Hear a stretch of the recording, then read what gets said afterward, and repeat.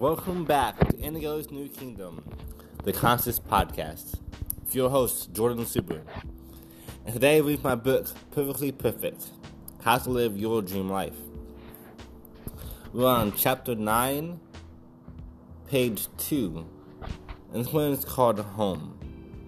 Now, this is a poem that is written by someone who's anonymous, but it really stood out, and I feel like you'll love it a lot as well. Sandra, you will always last, you and I forever. Stranger lover, life is so clever, your touch is my lever.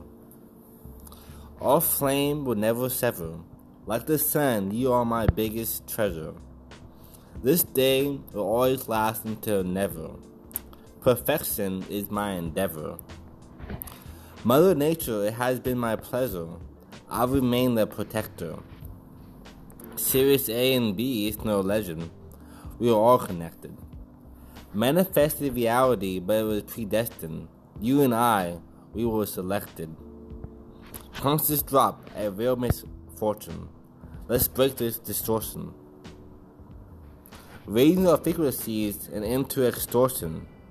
Bad vibes, now that's a good abortion. Government corruption, blame the warden. Honesty seems so foreign. Lies with full-course portions. Revelation, the truth is foreshortened. Now, it was written by Anonymous, so I'm not quite sure who to give credit to for that. And then here's a quote by Theodore Roosevelt.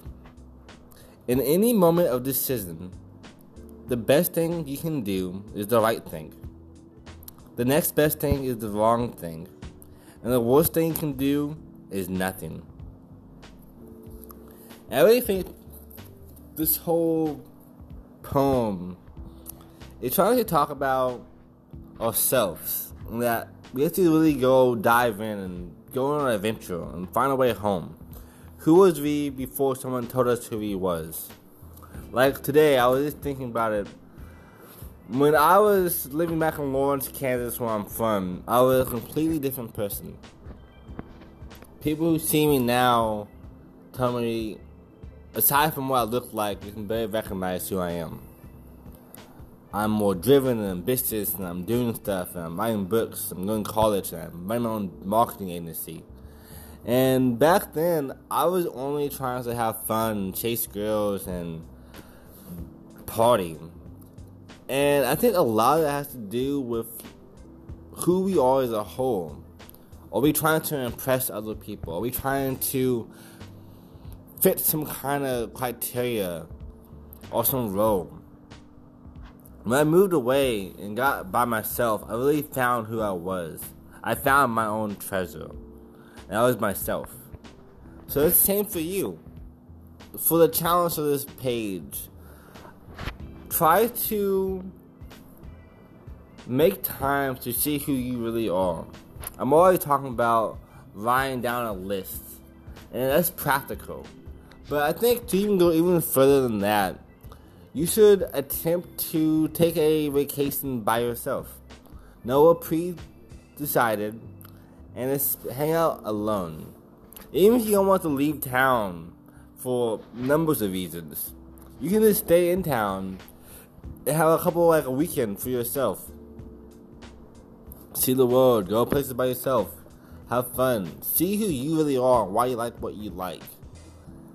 That is one of the most profound and really empowering things we can do in life. Know who we really are as a whole. So once we do that, no one can take anything away from us. And more than that, once we become who we really are, we're no longer stuck with having to fight with people about what we want to do, what we don't want to do, or having to have peer pressure be against us. Because we are true to ourselves. And we can walk into the room, instead of thinking, oh, I hope they like me, it's more the fact of, I hope I like them. Life is like a movie, and you're the main character. So make it the best one you can. As always, we're all in together, but it starts with you. Love you all. Namaste.